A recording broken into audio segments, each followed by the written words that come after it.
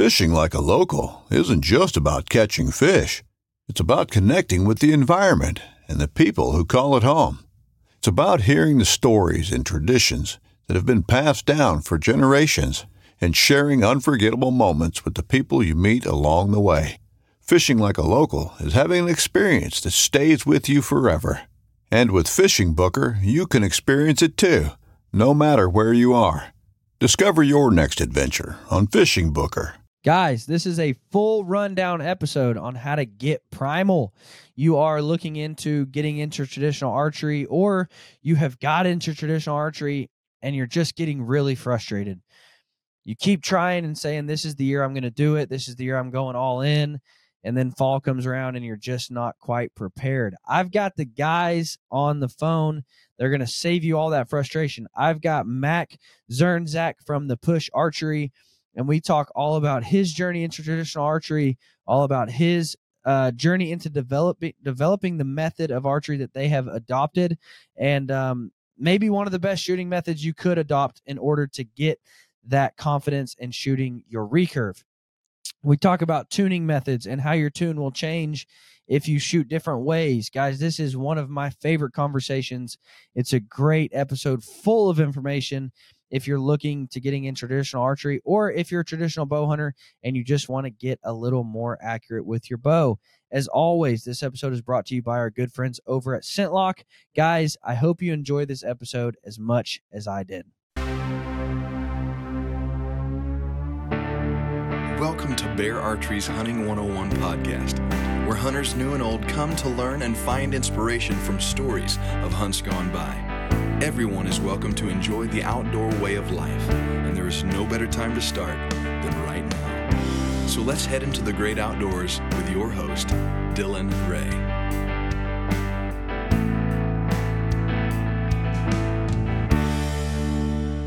Guys, if you're a traditional archer and you have not checked out Three Rivers Archery, what are you waiting for? Three Rivers Archery is your one-stop shop for all things traditional archery. They have the largest in-stock selection of traditional archery equipment anywhere. Same-day shipping, very, very, very knowledgeable. Listen, I use Three Rivers all the time. If I've got a question on tuning, if I've got a question on broadheads, if I've got a question on brace height or anything like that, I use Three Rivers for everything. They know the products because they use the products.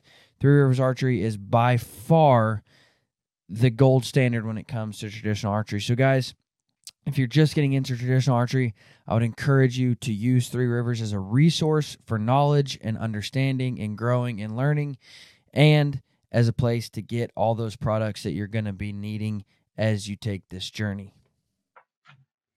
All right, Matt. So before we jump in, man, give us an introduction, because I have watched you guys' film, a traditional archery film. That's the title of it, right? That's correct. Yep. Okay. Yeah, I have watched that. I watched that probably a year ago, and ever since I saw that video, I'm like, I gotta get this guy on, man. Just finally worked out and finally got you on. So yeah, super happy to be here, man. Before we jump in, give us an introduction to your start into archery. Oh man. So this would have been quite a few years ago. My buddies and I, like when we would come home from school, we had a local bow club that my best friend's dad was a part of, Oneida Bow Hunters here locally in Butler, Pennsylvania. And we used to go there. It's awesome. It's a backcountry, outdoor, 24 target outdoor course. You jumping up in tree stands, shooting for score. That's cool. Just completely about cutting your teeth on bow hunting at this club. It's just really cool. Really strong traditional contingent there as well at this club. And we would come home, and on Tuesday nights, my buddies would go to this bow club and, walk around with a 6-pack of beer and have fun every Tuesday night. And I couldn't go because I wasn't I didn't shoot archery at the time. And my buddies at the time, which is really interesting, this would have been early 2000s, right? They were hunting with 1980s Hoyts that were never taken care of and never maintained, like compounds, right? And so when I would watch them shoot at the family farm, when I was around with them and the bows did come out, crap was flying off, cams were blowing up. Sliders were coming off these bows. So my first introduction to archery was watching my buddies' bows blow up on them while they're shooting. So at that point, I'm like, man, recurves and longbows seem pretty cool and much safer than that. So Yeah. at the time, this was like around February. I told my fiance at the time, my now wife, man, recurves and longbows are cool. I want to get a bow. I want to be able to go participate at the bow club on Tuesday nights with my buddies. And my best friend was her older brother. So, and that Christmas that year, my wife surprised me with my very first recurve, a PSE Coyote, and haven't looked back ever since. That's been awesome, great. man. Yeah, that's, for me, so I got started bow hunting at a really young age, but the transition to traditional archery was almost the exact same. You start looking at this and you're like, man, it just looks more intimate, more fun. Oh, yeah. To me, I tell everybody like this: compound art, and I still hunt with a compound. I'm not 100% traditional. We might dive into that, but I know I've talked about it in recent episodes. So, I'm not 100% traditional. I'm 80%. But that was the appeal to me. I'm like, man, compounds is kind of like a science, whereas traditional archery is an art. Like, you have to figure out your own equipment. There's no manual. You don't pull out a manual and it says, it's not, if you get a new compound, you pull out of the box, it's going to say on the limb bolts, max 6 turns or whatever it is. There's a science to that. Whereas traditional archery, it's an art form, dude. And it's more the variation. You're exactly right. Yeah. The variation that goes into the bow, the system when you're shooting the bow, right, is just so many more variables in traditional archery compared to more modern equipment. And that's what makes it so intriguing. Because if you just collapse slightly a quarter inch, you're 3 inches, 4 inches right at 20 yards, right? It's so the nuances are so minute. It's amazing. Yeah, it's addicting. Absolutely. As you know. So yeah, for sure. And you're kind of well, first off, where did the name Push come from? Because I almost said you're Push for archery, but where did that even come from? Yeah. So when Tim and Emma and I decided to create this first film that we put on YouTube, we were trying to figure out what the name of the film should be. And it's called The Push, a traditional archery film. And we actually, our brand wasn't even called The Push at the time. It's an awful name, but it was called Trad Tips. That's like the original name that we were calling ourselves. So when you watch some of our really early films, like Trad Tips comes up in the credits, and thank God we changed that name. But the film, we named it The Push because we wanted it to be the push to get you to try traditional archery. Or you might be a guy that has aspirations to hunt with a recurve or a longbow, or get their grandpa's old recurve off the wall. And they practice with it all summer long. And then they feel like they're getting proficient, but as soon as August hits, and then it's, put your money where your mouth is, just the confidence isn't there, and they hang the recurve back up and they pick up the compound, they hunt, and they're like, maybe next year. And this cycle just continues, but it's a desire, something they really want to do. And so the film that we put together was just a soup to nuts, one-stop shop of everything you need to know about traditional archery and all the different ways that you can approach shooting the bow to give you the confidence that, this season is going to be the season that you're going to walk in the woods with your recurve. And that's why one of my biggest tips is like, don't start in October. And people are like, what do you mean? There's nothing to hunt. And I'm like, sure. So just so you guys know, we're recording this on July 5th. So last night I sat at a 4th of July party with one of my best friends. And he's a phenomenal compound hunter. And he recently bought a bear grizzly, and he's wanting to get into shooting a recurve. Nice. And so I just told him, I said, man, let's get you set up. Let's get you shooting decent. And let's run down to Texas and shoot pigs. Let's run down to Oklahoma and shoot pigs. And he's like, but why? And I'm like, well, you're going to test your equipment. You're going to know if your broadheads perform. You're going to know if your arrows shoot good. I mean, you're going to test all those things, but you're also going to build all this confidence. I said, because when you go in 2 days and stack 6 bodies of pigs, like, now there's no question if you can do it or not. You've already proven you can do it. So that's my biggest tip is like, just start hunting. And I don't know if you guys work with Chris Perino at all. But he was instrumental. Like when I started this, he was like, dude, the best way to get good at shooting a recurve is to hunt small game with it. And I'm like, well, that's fair. And so, like, you know, leading up to deer season, I just shot every squirrel I would ever see. And right. you learn, you're like, okay, if I can shoot a squirrel at 36 yards, I can probably shoot this deer at 14. Like, you just, and that you and I are cut from the same cloth, man. Yeah. Yeah. So I love hunting small game. I agree with Chris. Chris is an absolute killer, man. He's awesome. Oh my gosh. And so before we dive into your method of shooting, which I don't want to give it away if people don't know your shooting method, walk me through your journey to get there, like the frustrations and when you first got that first bow. Oh, dude. Man, yeah, this is a great question because there was a lot of them I just dove in, right? And I didn't have any mentors. I didn't have anything at the time. And that's kind of what started our brand, the Push Archery. Yeah. In our mission statement is to expedite the traditional archery learning curve. And we were born out of necessity, if you will. So essentially, Tim Neville was one of those bridge people that just was super deadly with a compound, had interest in picking up traditional archery. And him and I had went to high school together, college together. And he asked me, hey, and at this point I'd been bow hunting with a recurve for, 6-7 years and gotten pretty proficient at it. And so he's like, hey, can you take me under your wing? Can you show me the ropes? So we did that. And after about, a couple months, he was super proficient. He was feeling confident, ready to go out in the woods. And the idea came up, hey, let's create a film that gives you everything you need to know. Because the frustrating part that I had was my start in archery was I didn't have any mentors. And so I had to go to 5 or 6 different online forums and watch all these different DVDs just to be armed with enough information to think I'm buying the right type of bow and think I'm approaching the bow and shooting it properly.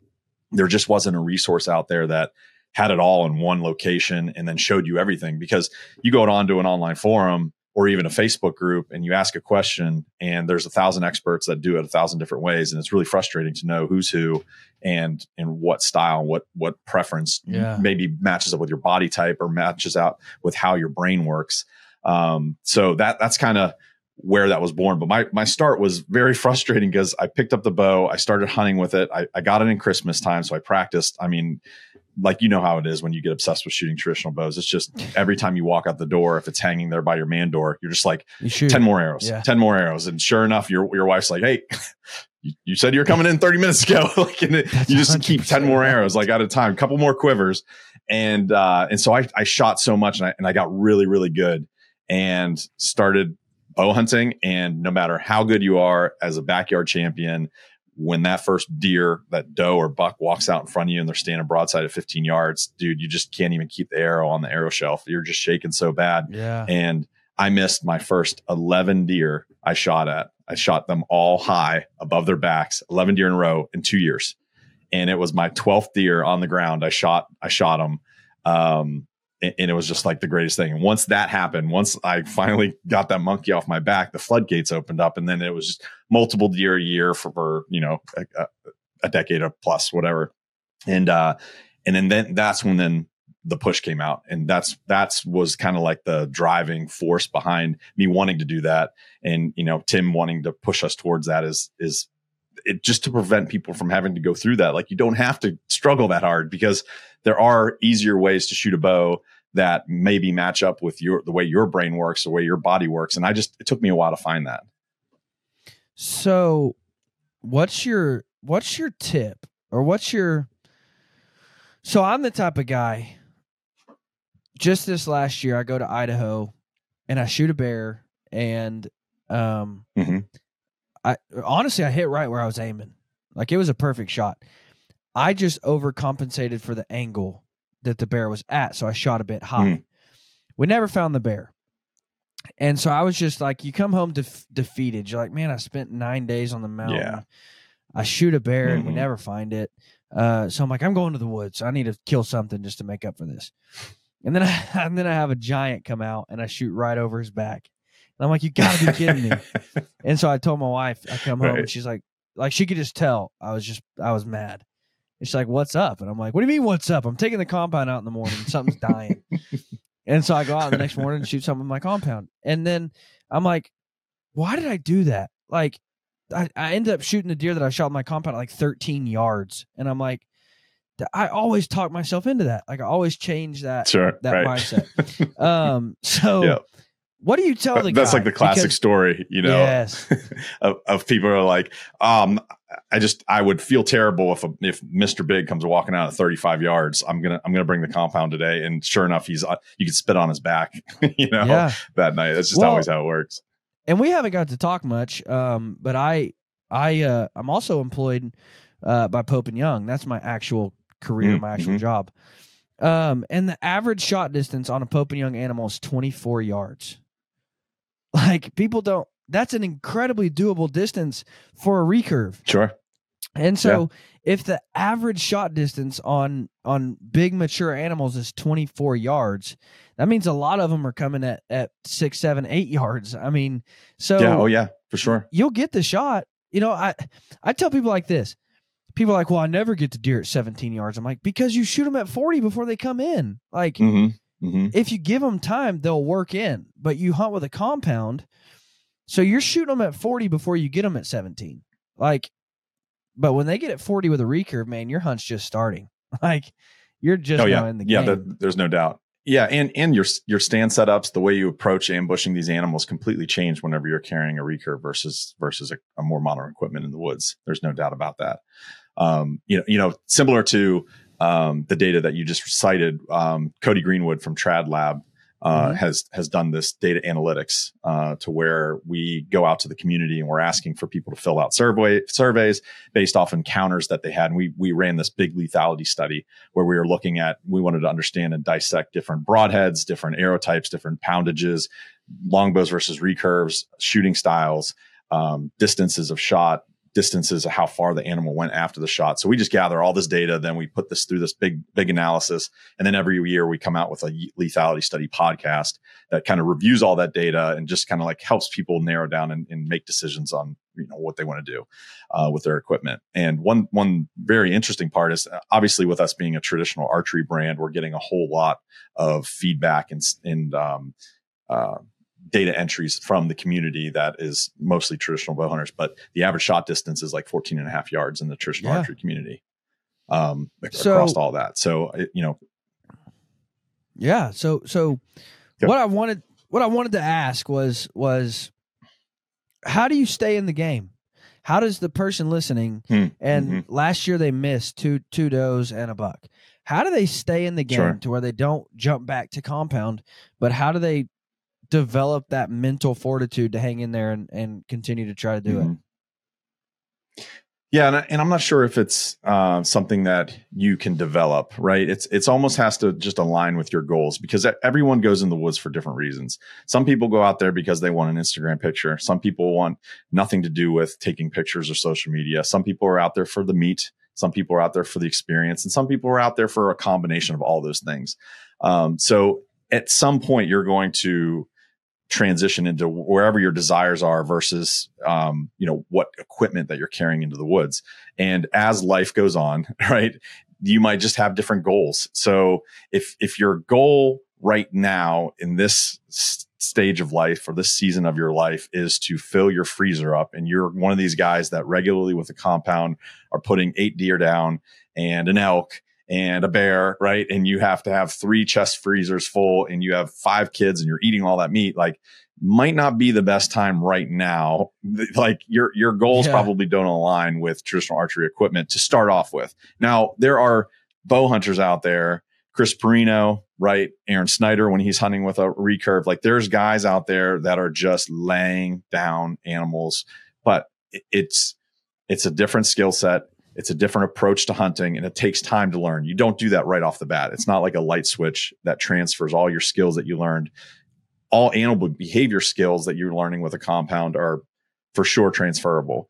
However, like you kind of mentioned earlier, sometimes, the compound bow hunts end at 40 yards, and there's a lot more to animal behavior to get into that red zone of 20 yards and under to be able to harvest them with a traditional bow. So, that's a tough question. I have got that question a few times. I'm like, how do you convince somebody just to stay in the game? And I have a hard time doing that. Like, I don't want to give these people pep talk and keep pushing them to continue to get frustrated when the equipment that they really want to hunt with maybe doesn't truly align with their goals and with where they are with the season of their life right now.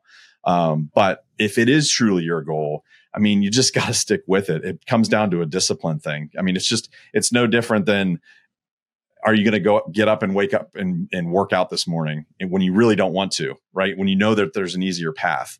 It's just a discipline thing. Like, okay. And I've heard people say like they're trying to make the transition and they decided like, this is the year I'm going to transition and hunt a full season with a traditional bow. They had to get rid of their compound because the temptation of it hanging there when things get rough, to take that out is too high. And, that's another like discipline thing, right? To where they're like, I know where my goals are. I want to hunt with a traditional bow and see what I can do with it for the entire hunting season. So they sold their bow to make sure that the temptation wasn't there. But it's tough. It can be a very frustrating sport, but yet it's the best out there, man. There's nothing like bearing down, looking down your arrow shaft and putting that arrow right where you need it to go with a recurve, man. Even just walking to and from your stand. Like that sounds right. What is goofy. it? What is it about? Like, look, you're sitting in your tree stand. You're just like the bow's laying on your lap and you're looking at it. You're like, God, dude, this thing is just cool. I know exactly what you mean. But it's just something about, I don't know, just the heritage in it. Maybe like I said, it's an art rather than a science. I don't know, but there's just something about walking through the woods holding a stick in your hand rather than holding a machined piece of equipment. It's just for sure. It's so you can't explain it. You have to. But my thing, I tell people you got to get rid of two mentalities. You have to get rid of the mentality of if I just had my compound. Well, you don't have your compound. Oh, sure. That's right. You don't. So just get rid of that thought. Like, because I can always play that if I just had game. I can always, if the deer's at 200, I could always go, man, if I just had a rifle, this hunt would be over. Well, yeah, I would. But I don't have a rifle. I'm not on a rifle hunt. So we have to get rid of that mentality of if I just had this. You don't. So just get rid of that thought. But also the idea of, I'm going to, like we already alluded to, I'm going to take my compound just for today. If you take your compound, you will never shoot one with your recurve. If you take a rifle, you will never shoot one with your compound. You have to decide. That's right. What do I want to kill this with? And it came down for this on that bear hunt that I talked about. I was actually on an elk hunt and I took my recurve and people call me nuts. And I had this battle in my mind and I told my wife, it came down to this. I would rather shoot a cow elk with my recurve than a 340 bull with my compound. Like, that's just where I was at. Like, I would rather do it with this piece of equipment and shoot a cow rather than do it with that piece of equipment and shoot a giant bull. And so you just have to feel, like you said, what part of your journey are you on and figure that out. Right. What motivates you, Yeah. Because at some point, like for most hunters, like maybe the bloodlust goes away, when you're young and you're just trying to stack animals up and, for whatever your motivations are. But at some point, like I know people just get disenchanted with it. You see it all around these bow clubs. You see these older gentlemen that are, in their late 40s and 50s, 60s, and they're just not as hardcore as they used to be. Yeah. But then you transition them into a recurve and they're shaking like a leaf when a doe comes walking in, and they haven't felt that when a doe in 20 years, and it's just a way to just incrementally make the bow hunt more challenging. I agree. And for me, trust me, I love to kill stuff. Like I'm a trigger man. If you say shoot, it's going to die. I don't care. If buddy, me too. Giant. But again, I'm just at that point in my life where I'm like, I would rather shoot a doe and be able to say I did it with my recurve than to shoot a 160 and do it with a compound. It's just different for me. So I was spoiled. I'll say that I was spoiled, and I get that comment more than maybe anything else of like, well, yeah, if I got to learn from Tom Clum, I'd be good too. And I'm like, you can just fly to Denver. But so like, I never had that struggle. Like I went straight from a compound, to practicing with Jim Willems and Harv Ebers and Tom Clum. And so I never had that like struggle, because I jumped right into good form. By the way, I don't know if you've ever have you ever had Harv Ebers on the show or talked with him at all or know who he is? No, So I know who he he is- is, but we've not had him on the show. Yeah, one of the founding members of Pope and Young, inducted into Archery Hall of Fame, inducted in Pope and Young Hall of Fame. Just Mhm. an incredibly cool old man. I would highly encourage you to get to drive to Missouri and get with him because he's Oh, awesome. sweet, yeah. But yeah, so I never had that like struggle. Now, obviously, shooting a recurve, there's days where you're just like, I suck. It's time to go inside. So, how did that journey, like, what did you start off with? Did you start the whole slap shooting, instinctive, pull back and let it fly right when it gets to your cheek and hope you hit something? How did that shot execution process look for you? Oh yeah, great question. So, and I'm going to preface this conversation with the way I do it does not mean it's the right way to do it for you. It's just the right way to do it for me. And unfortunately, when I started out, there was not the information available as readily as it is today that would allow me to get on the right path faster. And that's really the Push Archery, what we do with our online school. We have an online course, like you keep referencing Tom Clum. We have an online course with online teaching, Tom Clum. No matter where you are in the country, you can buy it and take over 8-9 hours worth of instructional content directly from the master himself, Tom Clum, which is super cool. So these types of resources weren't available at that time. Joel Turner. We have Rod Jenkins, Jimmy Blackman. We have an online tuning program with Cody Greenwood. Just a lot of really cool resources. And that was the mission that we had, that kind of lines up. I guess now is a really good time to talk about that because it kind of lines up with where we are in the conversation. And that's where the push kind of came from, was because it took me so many years to get on the path that best meets myself. Now, I got onto the instinctive shooting. I was a G. Fred Asbell. Devote follower. I paid a ton of money. Like I paid $1,500. I won a St. Jude auction through Trad Gang and went up to Fred's house for 3 days, me and 3 other guys. And we had a 1v4 shooting clinic with just him at his house. It was like one of the greatest long weekends of my traditional journey. Incredible. I have pictures framed all over my office and stuff of that weekend. Now, people would look at me and how I approach shooting the bow and the type of content we've produced over, the last 6-7 years and say, oh, you're anti that style of shooting. And that's not true at all. It's just what I'm passionate about. And it's the way I approach shooting the bow. And there are like extreme killers that hunt with a more traditional looking, kind of hunched over, instinctive, quicker shooting, cadence, right? And they call it snap shooting, but that's not a negative term. I mean, Kurt Cabrera, I don't know if you know him. He is just an absolute killer in the woods. And we can go through. There's a lot of guys. I mean, like if you ask, and I think I can say Barry this Wenzel. without making it mad. But if you ask Tom Clum, like, hey, what about Chris Perino shooting form? He's gonna be like, it's not good, but you don't change anything with a guy who kills everything in the world. Like, right? Exactly. Don't mess with Chris. And that's right. He has a method that works for him, right? And so does Kurt, and so do all these guys. And so that's where really we could go on. Fred Eichler, exactly. The Wenzels, and I mean the list goes on and on and on. And so I was on that instinctive shooting and kind of more quicker, a little bit more of a snap shooter path for 6, 7, 8 years. And I killed a pile of deer that way. And it's super effective. And I always want to keep that in my toolbox. And that's another thing I would even if you believe that you are on the right path of shooting approach for you personally, mentally, and physically, I still urge you to practice and try other things and other approaches, because you put that in your toolbox. You never know when you're going to have a running hog running in front of you and you're going to take that 5-yard shot as he's running by. Like, you ain't holding and getting an anchor and holding for 3 or 4 seconds and then getting a perfect aim on the thing. Like, you're going to be snap shooting instinctively, like trying to feel that arrow into the right spot. So it's a good skill set to put in your bow hunting toolbox for sure. Yeah, and so that was the process and how I approached shooting the bow. And then as we started building this online course and getting into barebow competitive archery, I started competing in IBOs and starting to rub elbows with like the great shooters of single strings like John Demmer, Dwayne Martin, all these big names.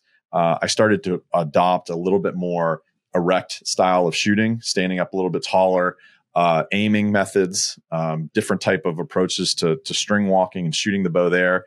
And then that stuff slowly started bleeding over into my bow hunting world. And I started finding some of these things are like really applicable to the bow hunting woods. And just deadly medicine in whitetail. Cause I don't travel around the globe hunting all types of exotic animals. I'm a whitetail specialist, right? I stay close to home. I'm hunting them in Ohio, West Virginia, Western Pennsylvania. And that's like what I'm super passionate about. And when you're shooting these animals at 15 yards and under, 20 yards and under in really tight bedding area, like close quarters, there's some cool aiming methods that are just dynamite for the traditional bow hunter. And that's what I started approaching and started using those styles. And they work with my brain and my body more. And that's the approach I take to shooting. Now, I've been wanting to do a video on this for a while, and you've kind of walked me into it. So I'm going to go ahead and share my thoughts here.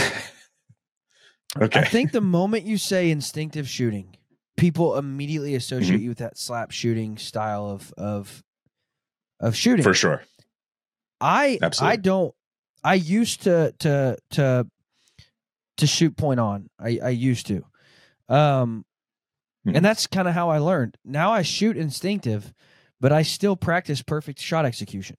Yep. Dude, I saw a few of your videos before we started recording, and you have great form, and your shot execution is awesome. I said practice shot execution. I'm not a perfect shot, but I practice good execution. Sure. However, I'm an instinctive shooter now. Like I don't look and say, okay, the deer's at 24 yards, so the point of my arrow needs to be right under his belly.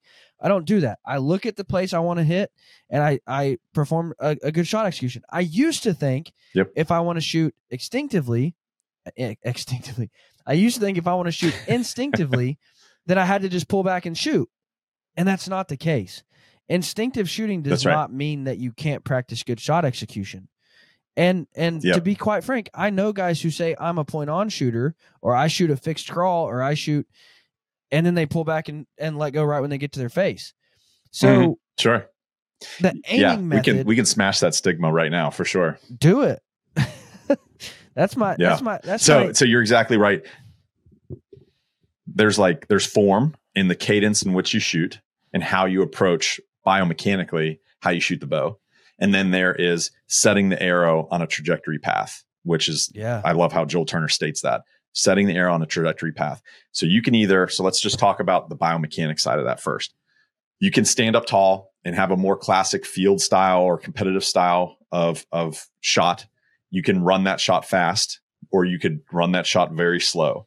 Then there's all degrees in between of rotating your upper body and canting the bow to 45 degrees, even maybe more. And again, you could run that shot hunched over with a heavy cant of the bow, like you're shooting from your knees in a ground blind. Like you need to be able to practice all these different biomechanic forms, because it's bow hunting and you're in the woods and you're walking to your stand and there's a low hanging branch ahead of you and Mr. Big standing right there at 20 yards in the middle of the path. Like, you got to get an arrow into him sometimes, right? You got to go into kill mode. And sometimes that means you got to get down on your knees and cant that bow. Even if you're a stand up vertical bow shooter, it's good to have that in your bow hunting, tackle box, right? Yeah. Or your toolbox there. So, but that's biomechanics. And then there's the aiming methods. And the aiming methods, again, is just setting the arrow on a trajectory path. And you can let the subconscious handle that, which is quote unquote instinctive archery, to where you're staring at the spot you want to hit. You've shot that shot so many times that your subconscious brain looks at some landmark on your bow, like your near side of your sight picture, like your bow, your hand, whatever it is, whatever it's using as its reference to that target. It's setting that trajectory path, and then you're letting your shot go, and that arrow is arcing into the target, and your subconscious mind is tracking that arc and continually refining and practicing that shot. That's instinctive archery. But then there's all kinds of other approaches to aiming and setting that arrow on a trajectory path using your conscious mind. And that is gap shooting, fixed crawl, string walking. But all of those are just using the tip of the arrow in reference to the target with your conscious brain and saying, okay, I know I'm this far away from the target. I'm going to stick my arrow tip here. That looks good. And then you run your shot. And then there's a blend of the two. There's what they call instinctive gap.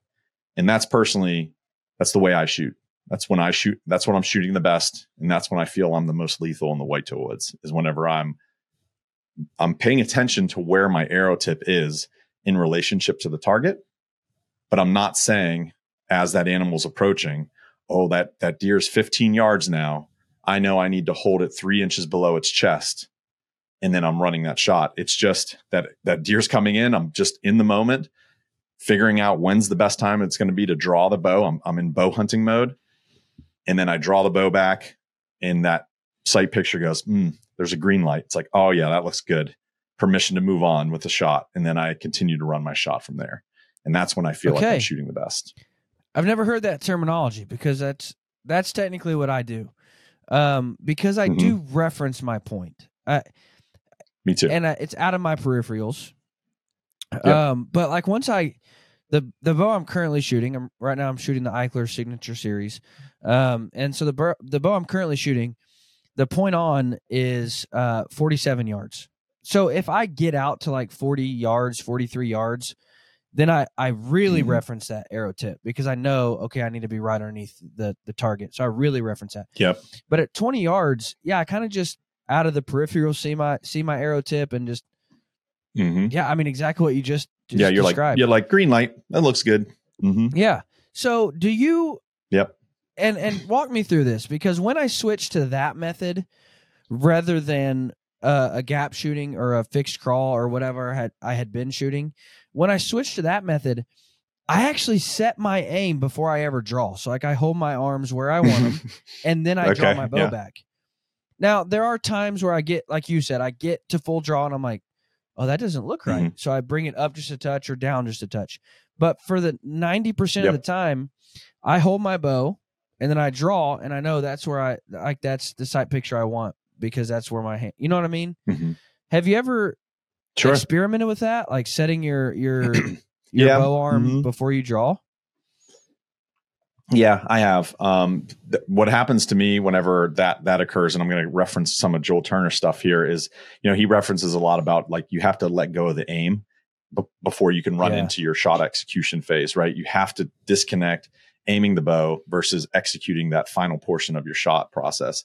And what I find is it's harder for me to get out of the aiming area. He talks about the shot control house, to where you're walking through the front door, you're making a decision, and then there's the aiming room. And then once you leave the aiming room, you're supposed to close the door and lock it. Don't go back in the aiming room, run your shot.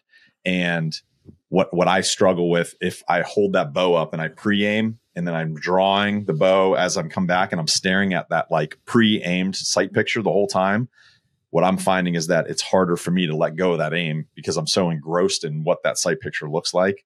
I know this is going to sound interesting, but I actually aim before I even raise the bow up. And so when I stare at that target, I'm looking at the target. I already know what my sight picture should look like. Like I can feel what it should look like. Like if it's a 25 yard shot, I'm like, okay, my tip should be roughly right below the chest. Like, or I should be covering up that 10 ring, or I should be holding top of back. Like I already know roughly like what it's going to look like. And then from there, I don't even think about it anymore. I raise the bow up. My hand comes above the target. I actually blind the target briefly as I'm drawing the bow, and I'm coming in from above the target. And right as I'm reaching my anchor, that front bow hand is settling down right to where it needs to go. And honestly, it's just it's not you got to get it at the bottom of the chest or hold top of 10 ring. It is just yep, that looks exactly like I was picturing it. Like that. It's just a quick confirmation, just like that. And then I'm like, permission to move on. And then I just move on with my shot process from there. Gotcha. So right now with your shooting methods, are you still shooting a crawl to reduce the gap? Or are you shooting? I am. Yeah. I've stumbled upon over the last few years a pretty deadly setup for me personally, that it's going to take, I don't know. I just don't ever think I'll shoot a bow at an animal any other way. It's pretty deadly. So my process is, I guess, so for the uninitiated, maybe listening to this, for some of the conscious aiming methods. So we talked about the subconscious aiming methods, like instinctive, where you're just staring at the target. It's like throwing a baseball. You're not thinking about how far the target is or any of that stuff, and letting your biomechanics and your subconscious set the arrow trajectory and then, hit your target. But then of the conscious methods, if no matter where you hold the string, let's say you're shooting the bow 3 under, which means your index finger is bumped up against the nock of the arrow underneath the nock. So 3 fingers are underneath the nock, and you draw back and you anchor. Dylan, you were saying with that system, with your bow, it's a 47 yard point on, right? Yeah. Okay.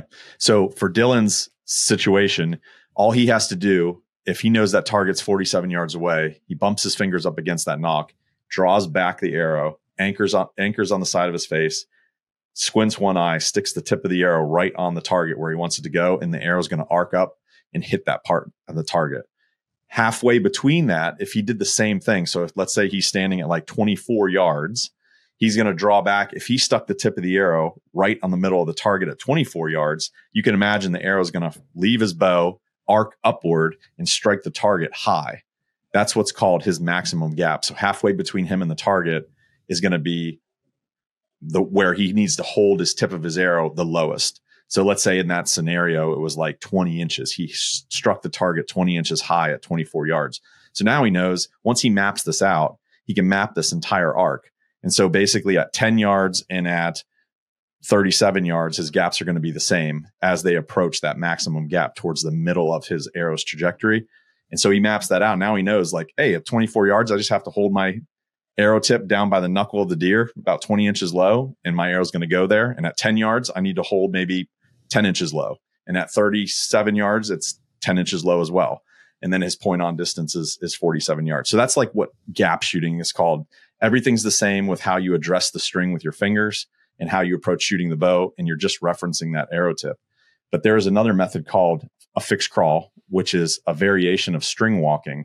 And string walking is just like running a single pin slider. If you're a compound hunter that runs one of those, and your sight tape is on the front of your bow. So if it's a 37 yard shot, you're going to dial your sight tape to 37 yards and you're going to shoot that shot, and the same at 15 yards and whatnot.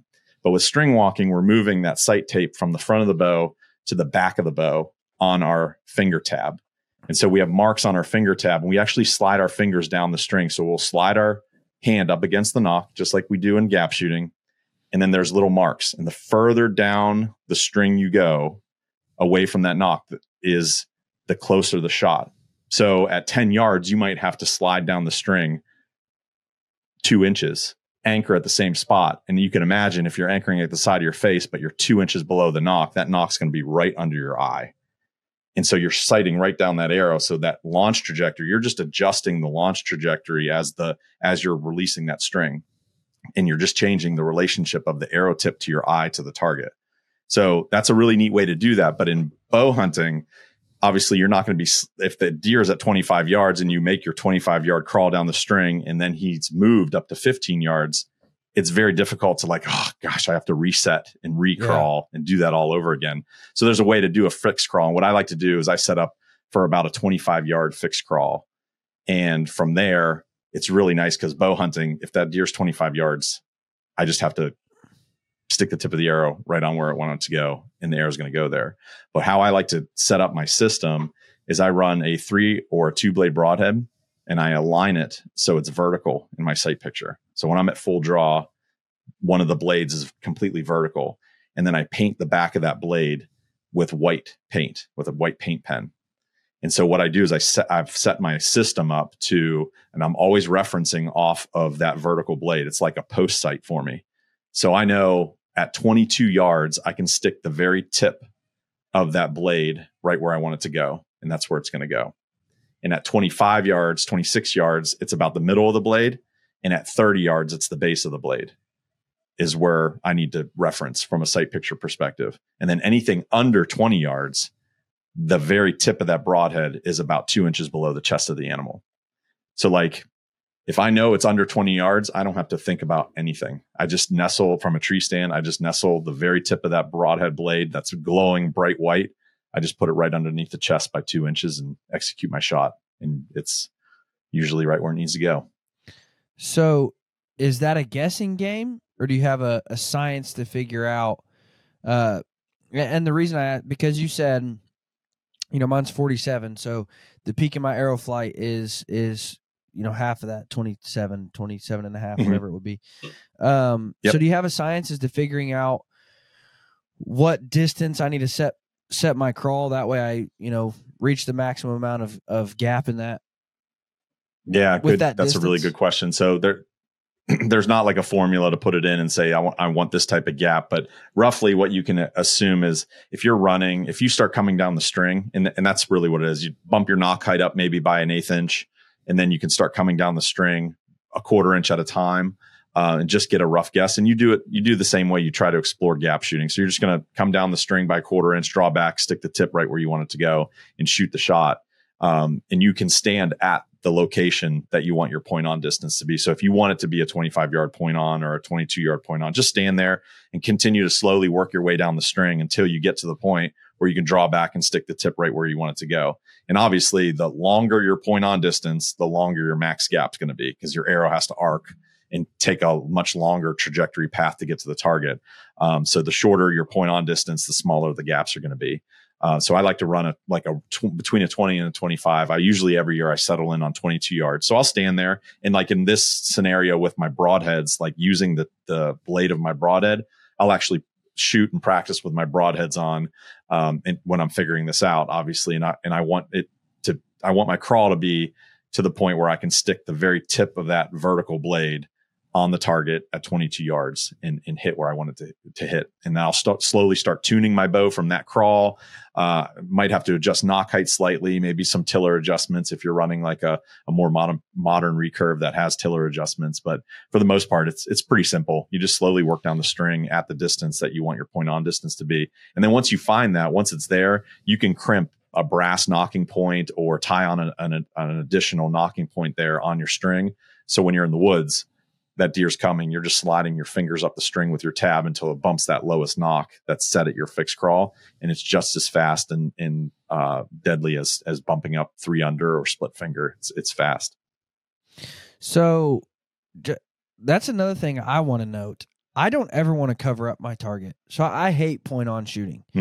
Yeah. So what I say is my point on, I call it it sounds stupid, but I call it my lollipop distance. Yeah. Like, yeah, I want my lollipop at 30 yards.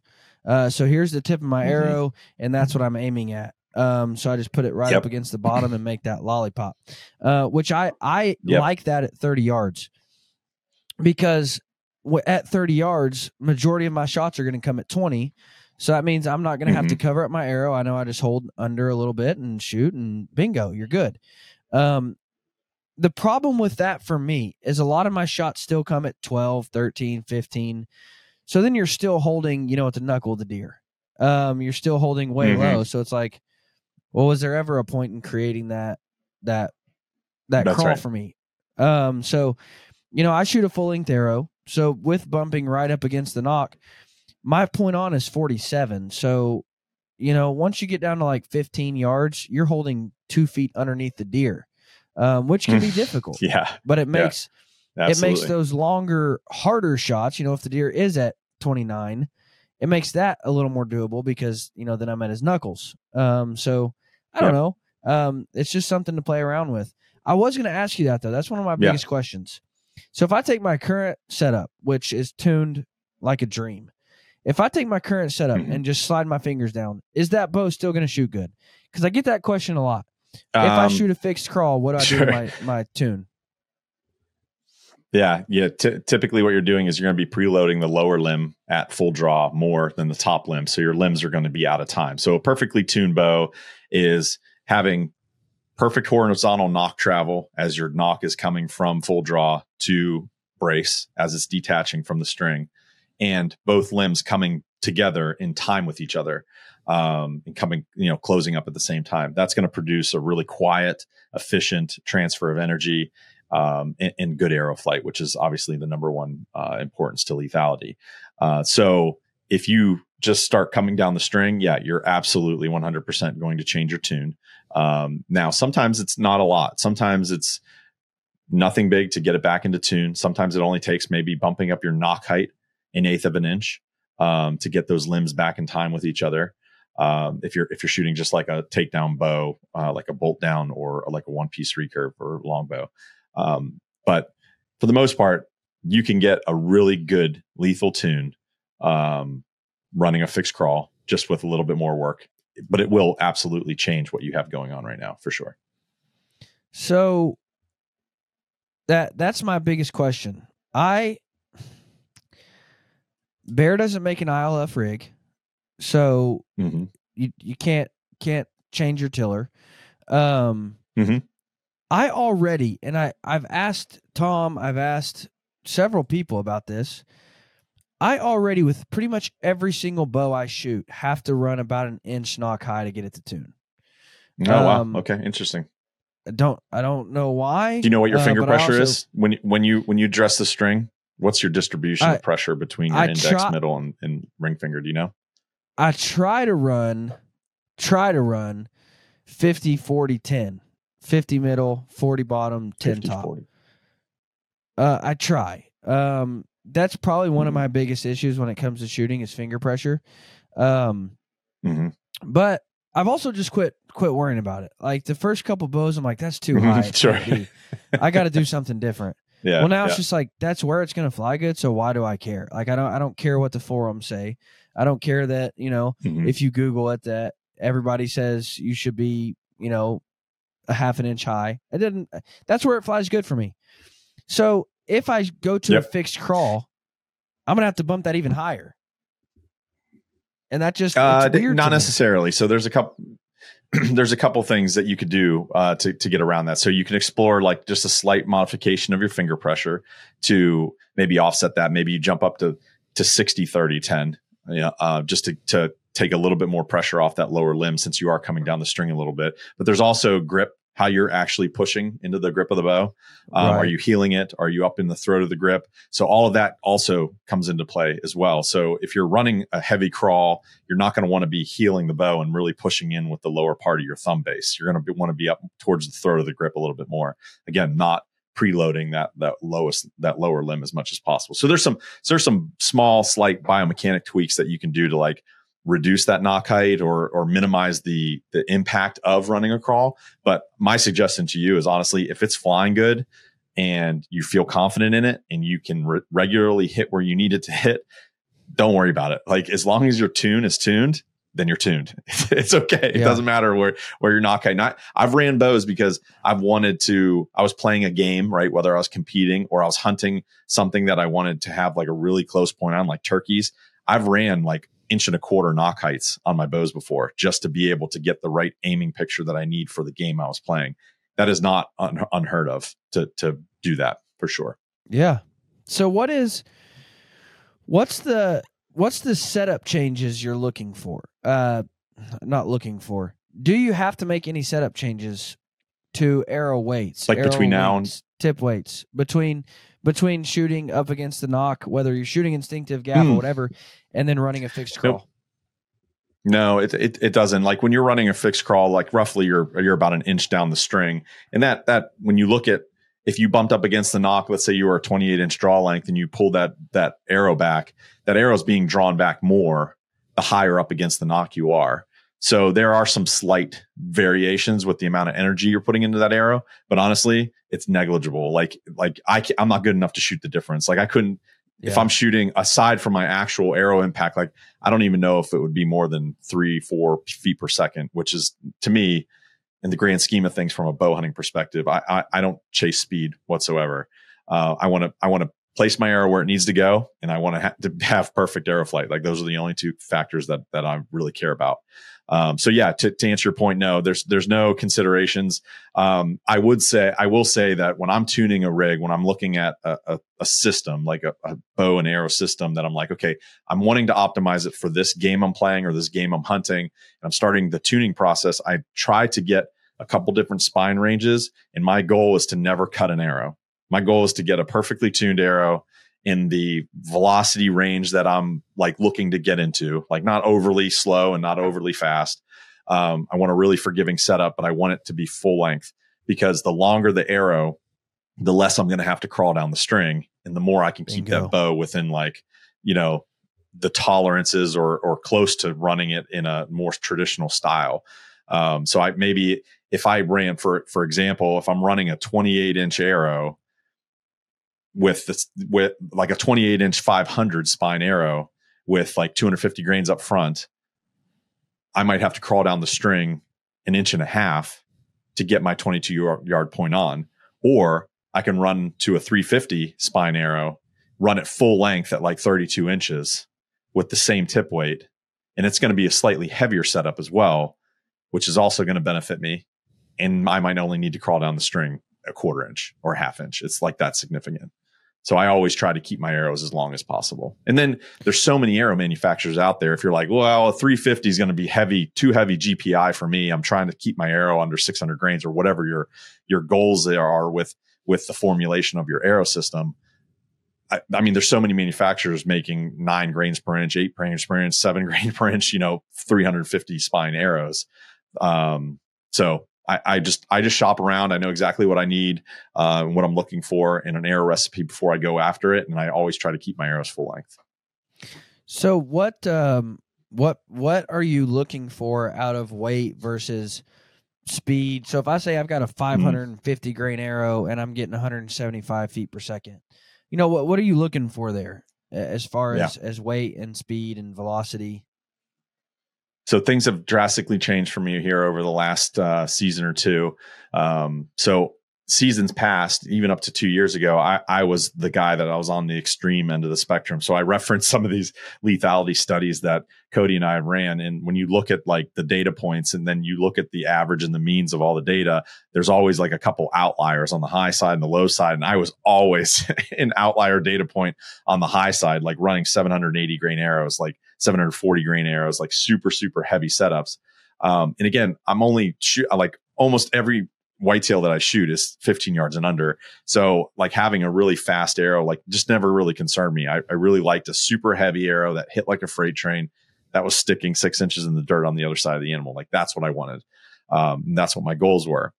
And so my suggestion to people up until a year and a half, 2 years ago was always shoot the heaviest arrow you possibly can, the most accurately you can. So if you find that after 650 grains, your accuracy and your stability and things are starting to drop off, then you know where that threshold is. You should stick around that 640 range. But if you drop down to 500 grains, or I'm sorry, like 580 grains to 600 grains, and you get more accurate, like significantly more accurate to where you're like, man, I might be able to add 5 yards to my effective range in the whitetail woods by dropping down 50 grains, 75 grains, like, then you should do that as long as you can achieve perfect arrow flight. And that's key. So I guess my suggestions to people have changed from shoot the heaviest arrow you possibly can accurately to shoot the most accurate arrow setup that you possibly can to get perfect arrow flight. And you should be targeting that 550 to 650 grain range. If you're shooting like, 43 pounds up to 55 pounds, 58 pounds on the fingers at your draw length.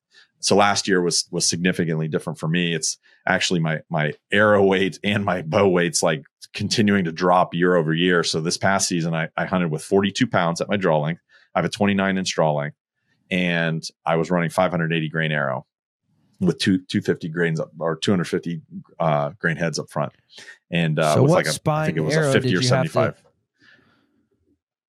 I was running day 6 500s this past season, and I mean every arrow I shot at, I mean these just super impressive penetration, super impressive lethality this past season. I really enjoyed it. I really enjoyed the accuracy. My confidence was through the roof. So in past years, giving people advice to like go heavier, like I didn't realize how significantly, like how much I was actually sacrificing accuracy in the whitetail woods by being that heavy, being above that 700 grain threshold.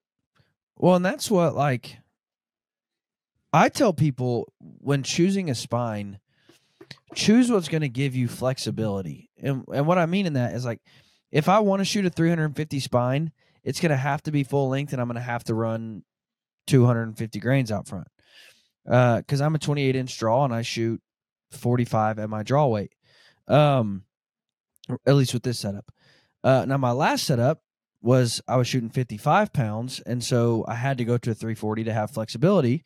So for instance, what I mean by that is this current setup, if I want to shoot, if I want to shoot a 350 or a 340 spine, I've got to go to a 250 grain broadhead and leave that all the way long. Whereas if I go to 500, then I can really play with length and weight of what I like and what shoots good. So I can run a 30-inch arrow with 175, or I can run 29 with 200, or I can run, full length with 225, whatever. I can play with that. I have room to play. Mm-hmm. Whereas last year I was shooting 55 pounds. I had to run a 340 to have room to play. Whereas if I ran a 500, I had to cut that as short as I could and run like 150. So I tell people start because I have found the most frustration I can cause myself is when I go to tune a new bow and I'm maxed out on the range of an arrow. Like if I start tuning this bow at 350, I'm just going to get frustrated because I can't play with length and I don't have a lot of room to play with weight. Start with an arrow that you have. I'm a big test kit guy personally. Yeah. 100%. So start with an arrow that you have room to play with, experiment with, figure out what the bow likes, what you like, what your shooting method likes. And you'll save yourself a whole lot of frustration. Absolutely. Yeah, I completely agree with all that. So what is your, just for reference, what is your arrow setup with your crawl right now? You said you're a 22 point on. What's your distance in your crawl right now? Yeah, so I'm roughly like, I don't know, a little over half an inch, maybe 3/4 of an inch down from the nock. I'm running an HT21 riser. It's an ILF riser with Uka VX Plus limbs on it, 42 pounds at my draw length, and I'm running a 500 spine day 6 arrow. I think I have I changed my arrow setup so much year over year and like even mid year and stuff. And I'm always testing different things for people. So I'm not 100% sure what component system I have up front with his, but it's the day 6 component system. I think it's the 75 grain or maybe the 50 grain system. And then I have 250 grains up front, and I run a cutthroat 2-blade broadhead or the VPA 3 blades. Those are my two go-to broadheads. And then so that's quite a bit of weight. The vertical front post to be able to run. Yeah, a 500 it is. spine. It is. Yeah, it is. But I'm only running 42 pounds. And then also and the nice thing, I'm running an Accutune with a springy on it. So it's an elevated rest essentially. So I'm getting like really clean arrow flight. I'm not having to I'm not shooting it out of an ASL where it's having to wrap around the riser and, do some funky things clearing the bow. So like my arrow flight is micro tuned, like the minute the fletchings are clearing the shelf. So I can get away with maybe, running some heavier tip weight with a lighter spine arrow. Gotcha. And I forgot you said 42 pounds. So I tell people really, if you're shooting a hunting weight bow, if you're shooting 40 to 55 pounds, 40 to 50, start with a 500 spine. You might bump up to a 350, but start with a 500 spine. I'm sorry, you might bump up to a 400 or a 350. 400, yeah. Mm-hmm. Once you get more up in that range, if you're shooting 52, 53, you might have to bump up. But 500 is a really good place to start. And people are like, 500 spine? I've never shot a 500 spine in my life. So my 12-year-old shoots. And I'm like, yeah, but your 12-year-old shoots 40 pounds out of their compound. You're shooting 42 out of a recurve. Like you'll be fine. So that's where I tell people to start. Just because, again, that's going to give you flexibility. Because if you immediately jump to a 250, you're like, well, Aaron Schneider shoots 250. Yeah, Aaron Schneider shoots a 60-pound draw weight, and he's, shooting 300 grains out front. He can shoot a 250. Mm-hmm. It's not going to give you any flexibility. So start somewhere where you'll have some flexibility, and it'll make you, you might have to move up, but you won't get frustrated as quickly. Yeah. Yeah, I mean, all these distributors all offer test kits as well. So I would really urge people to not decide on their arrow spine. Like, let their bow tell them, because if you get a new bow and you're like, oh, it's 42 pounds, my old Black Widow or my Bob Lee that I always shot required a 500. I should be good around this 500, and you invest in those arrows.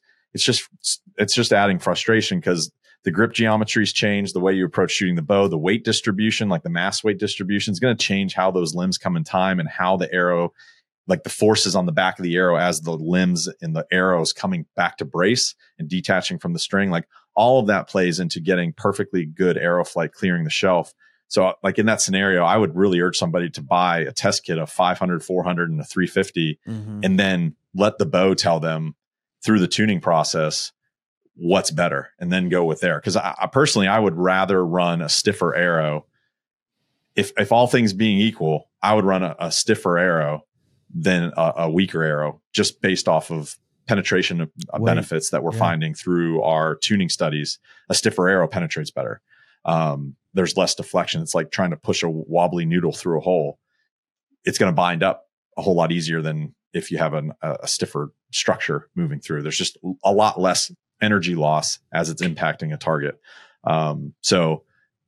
But your point taken, don't pigeonhole yourself into an extreme case to where you have no room to move. And now you're like, well, crap, I just burned up these dozen arrows. I cut 6 of the dozen arrows and, you burned them up. So test kits are your friends for sure. Well, and that's what, like this last bow, I was trying to start at a 350, a 340. Mm-hmm. And like, I was getting so frustrated because there was no room to wiggle. Like, it had to be full length, and I was getting up to like 300 grains, and it still was too stiff. And I'm like, God, this is just not working. Like, it's just. And then I jumped to a 500 spine, and I'm like, oh, this is awesome. I can cut 2 inches off and run 250 out front, and it's flying like a dart. Right.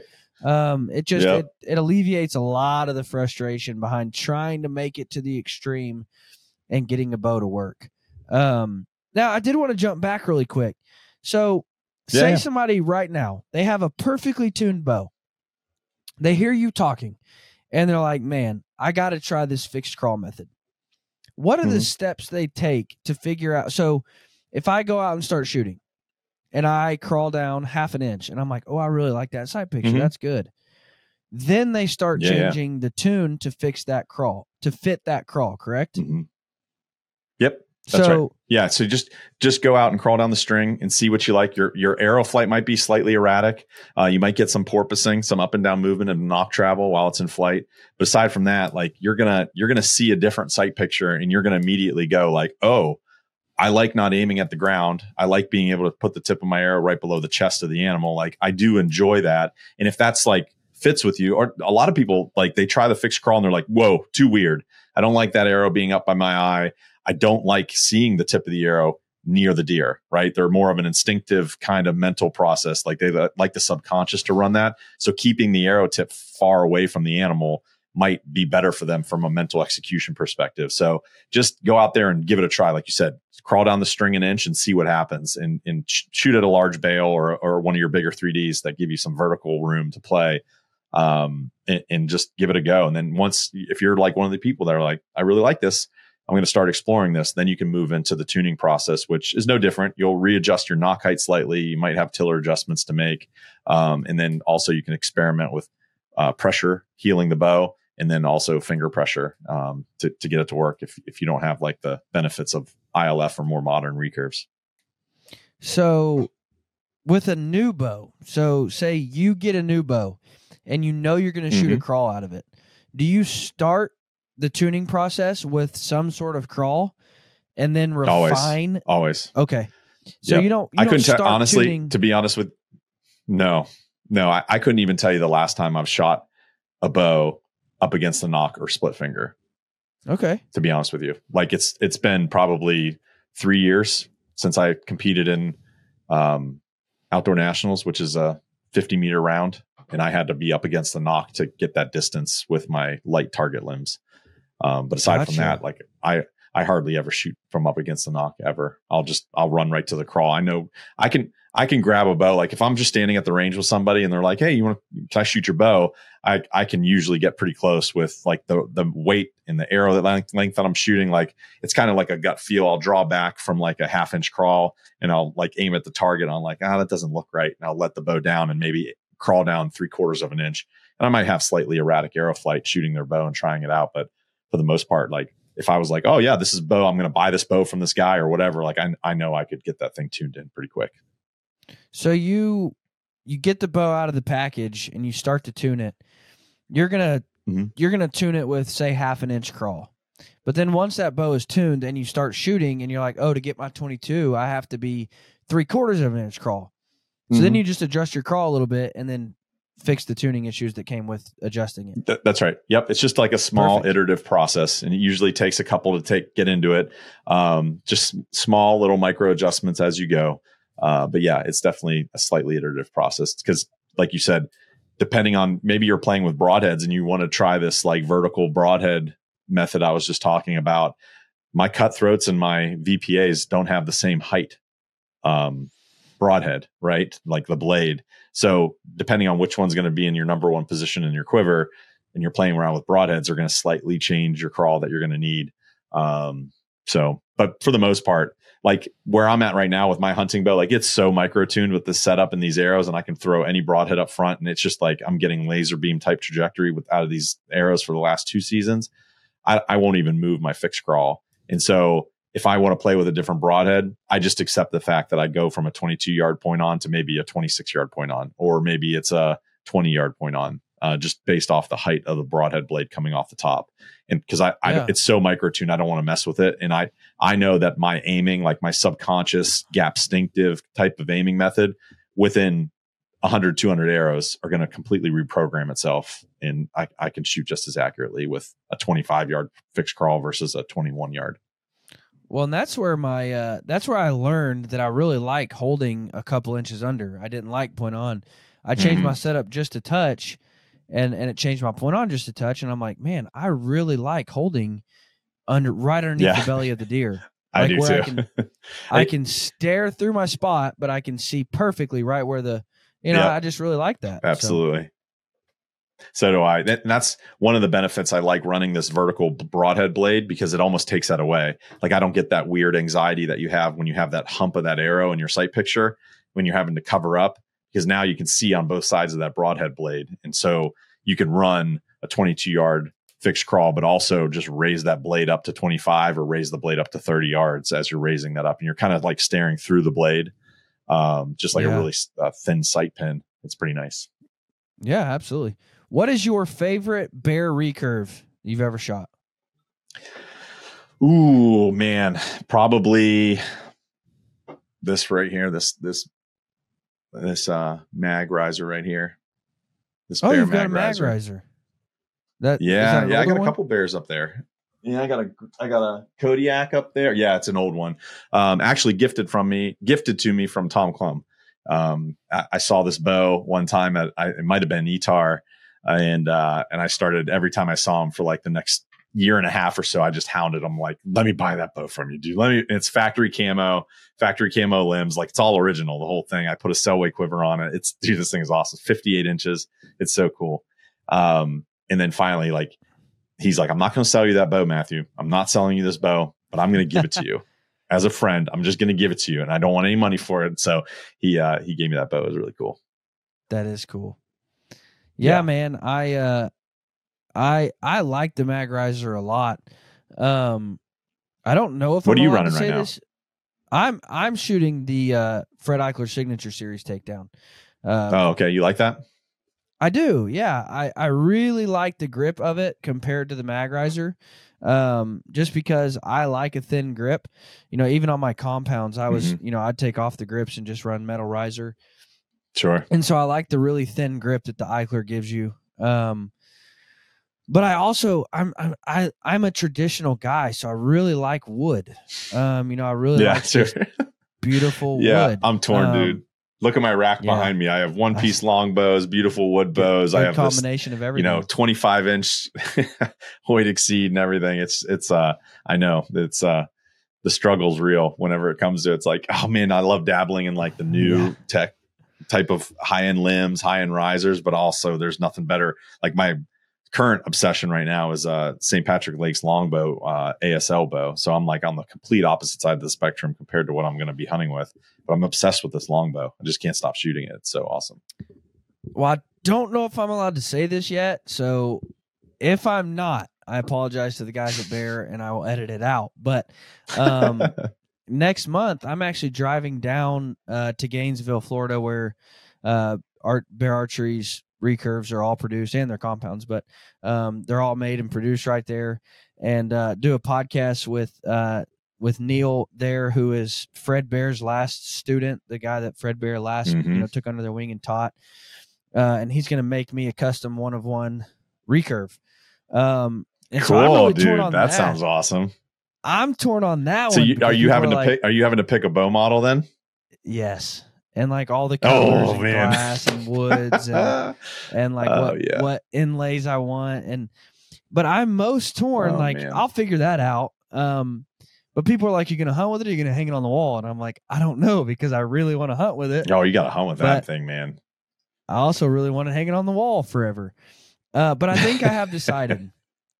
What is it? What are you going to go with? People, if you buy like one of their 1 of 50, or you buy number 3 of 50, Mhm. that's a collector's item bow. So like people will buy it, 10 years down the road for ungodly amounts of money because it was custom made. It was 1 of 50. This bow is made for me. Like it, I'm never going to sell it. Mhm. So Right. I don't care to Sure. hold the value of it. It's never been hunted with. It's never been shot. Like, I don't care to Yeah. hold that value. So I'll hunt with it for 10 years and then hang it up to be a piece of, art in my house. That's what I think I've Mhm. decided on. To hunt with it for a while, put a few notches on it, Heck yeah. kill some stuff with it, and then hang it up and let it be a family, pass it down and let it be a piece of art. Do you want to know what my answer to your conundrum would be? What? I would get a Fredbear Takedown B riser, 100% phenolic. Okay. Just black on black with maybe an accent stripe running down the middle with a set of their long limbs. That right there would be sweet. So that would be a 64-inch bow. If I think, Yeah, baby. I think I'm right on that. That's right. Yeah. 64-inch bow. What? So going back, that's another question. What have you found to be too long for hunting and or too short to enjoy shooting? So anything for me personally, I have a 29-inch draw length. I don't really like playing with anything under 62 inches. Like that Bear Mag, that 58-inch bow, I love that thing to death, but it's just, for me, it's not super enjoyable. And I know there's old materials, older technology in that bow, right? So they're not the nicest drawing limbs on that old. I mean, this thing has to be, I don't know what the year is on it. But I've played with, I have like a Omega native back there. That's like a 56-inch bow. that shoots nice, but I'm personally 62 inches or above. I typically like to hunt with 64 to 66 inches. Here's my theory on that. Like, yeah. So my arrow count, I try to shoot around 100 to 150 arrows a day, 5 days a week. Like if I can get there. And admittedly right now this summer, my arrow count is down lower than it has been for years. But if I can hit that, that's like 20,000 arrows a year that I can shoot, right? A year. And then in a good year, hunting, whether you're hunting hogs, small game, animal, like turkeys, deer, right? All whatever you do as a semi-successful hunter, you'd be lucky to shoot 10, 15 arrows at deer. So when you do that math, it's like 0.001% of the arrows you're shooting out of this bow are at an animal. The other 99.998% of the arrows coming out of that bow is at a target practicing. So I'm going to set up a bow for maximize my accuracy and maximize my enjoyment for the 99.998% of arrows that are coming out of it. And for hunting, okay, I might not be able to use that brand of ground blind, or I might have to watch that upper limb while I'm in a tree stand and just pay attention to it. But I'll tell you this, I've never had any issues with a longer 64, 66-inch bow, aside from getting my lower limb smacking my leg once. And once you do it once, you'll never do it again. But that's kind of my theory. Yep. So I've always worried about, which I'm going to pull this up. Did you see their, the most recent special they did, on their bows? Who's that, Bear? Yeah, the 90th anniversary bows. I don't think I saw that. So they're like a green glass. I'm pulling it up right now. Which I'm going to share it just to show people.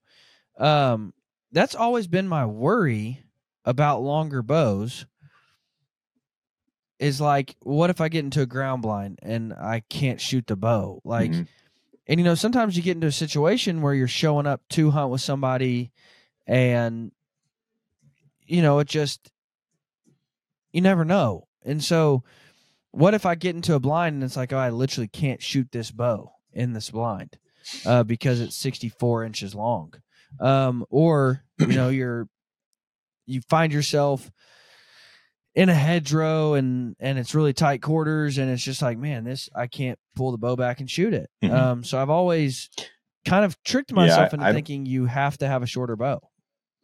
No, that's not. I've only encountered one blind that has been like you literally can't shoot out of it, and it was because of it was designed for a compound and it was just an ill-placed 2x4 for a recurve that it was built when the person was shooting compound. So, but aside from that, like even if I'm ground hunting with a ghillie suit, I prefer a longer bow to be able to have my bow resting on the lower limb tip as the animal's approaching, so you're not holding it up there and shaking, and then the movement to get to full draw is so much smaller, right? It's a couple inches less of movement whenever that deer's in the red zone. And then for tree stand hunting, I mean, I don't have any issues with bow length in a tree stand. Huh. Well, that's good to know, because I've almost always told myself that I had to shoot a shorter bow. And so I'm kind of excited to try one longer now that I just have somebody tell me. Oh yeah, you can. So I really like this color. Yeah, that's sweet. I really like the color of that light glass. wood with the green glass. Mm-hmm. But no, really there's neat. a lot of choices to mess around with, but that's really cool. Very man. Cool. Well, good luck on trying to figure that out. Yeah, no kidding. It's a good problem to have, I guess. Two questions I got for you. Yes, What's sir. your number one tip? When somebody is getting into traditional archery, it can come to choosing a bow, or it can be the journey in choosing an aiming method, whatever. What's your number one tip that you give people when getting into traditional archery? Okay. Number one tip, especially with the audience that's listening here, for the uninitiated that has a desire to get into traditional archery, they've probably shot compounds all their life. They probably have really good biomechanics, really good muscle memory. They've put hours and hours and hours into shooting and perfecting that craft of shooting their compound bow. The biomechanics of shooting a traditional bow are way more similar than you could possibly think to shooting a compound. So leverage all of that biomechanic muscle memory. Do not grab a bow. If you shoot your compound standing up vertically, nice and tall, nice and confident, with your head erect above your shoulder blades, coming into a nice repeatable anchor and running your shot like a boss, the first thing you do when you grab a recurve, do not spread your feet farther than shoulder width apart and hunch over and have the bow at further than 45-degree angle and try to shoot in this like hidden tiger, crouching tiger, hidden dragon thing, right? Stand up tall, shoot the bow exactly how you shoot your compound. And I promise you, accuracy is going to come so much faster if you can leverage the decades of practice you've put into shooting a bow and arrow. So that's the number one piece of advice. So much more than you would ever. Oh, I don't know, dude. It's a light switch. I have guys at our bow club. I tell the story all the time when I'm on podcasts. I got guys on the bow club standing there shooting their compound like a boss, standing up like a man, bang, just running their shot.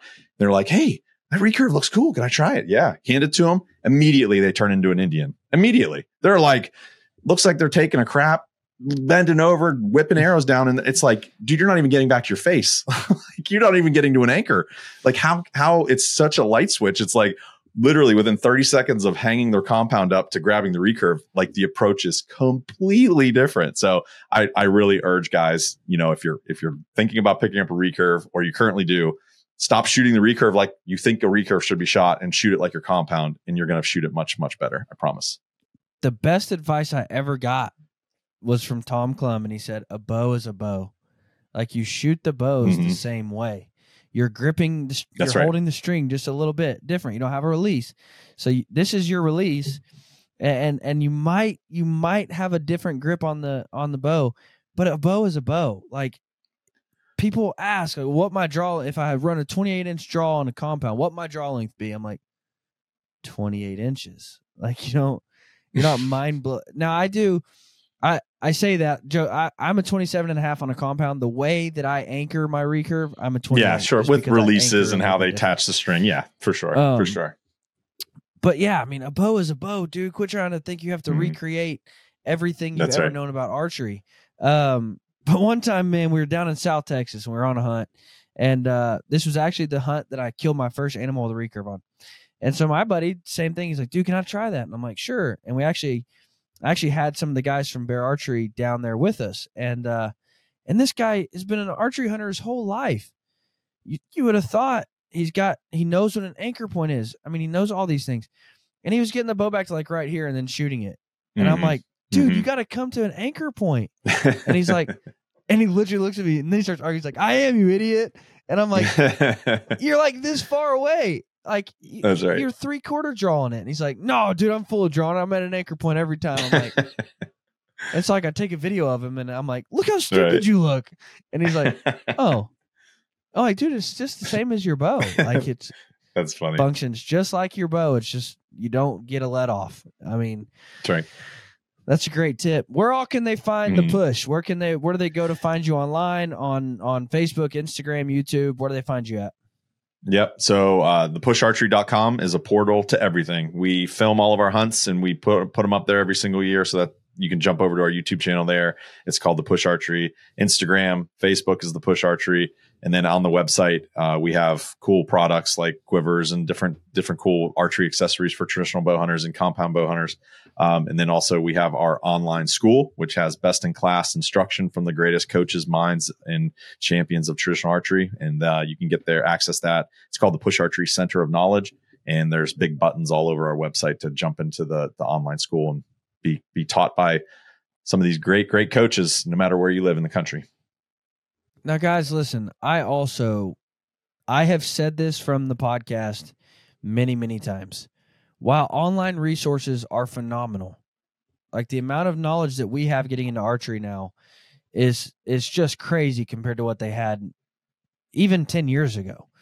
I've always said that, but I've also always said you have to be careful about just listening to any and everything that you hear.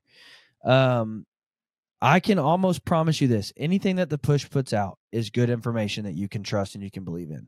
So this is a resource where if you are getting into traditional archery, absolutely 100% dive in. There's few guys in the industry that I will tell you, listen to anything they say. These are some of those guys that I can 100% say that because I know, I mean, they're backed by Tom. They're backed by Joel Turner. They're backed by some of the greatest recurve shooting minds in the world. So 100%, if you hear them say it, you can trust it. I appreciate that. Another resource means a lot. with the tone of this episode, I do want to plug, maybe a year and a half ago, 2 years ago, we did a traditional 101 series, starting from the ground up, how to choose a bow, how to tune the bow, how to aim the bow, how to shoot the bow. We did a full series. We had Fred Eichler and Aaron Schneider and Tom Klum and Chris Perino. We had Clay Hayes. We had all these guys on to talk about traditional archery. So jump back if you're like, man, I really want to dive into that. That's a multiple episode series that you can listen to and learn from the ground up how to shoot a bow.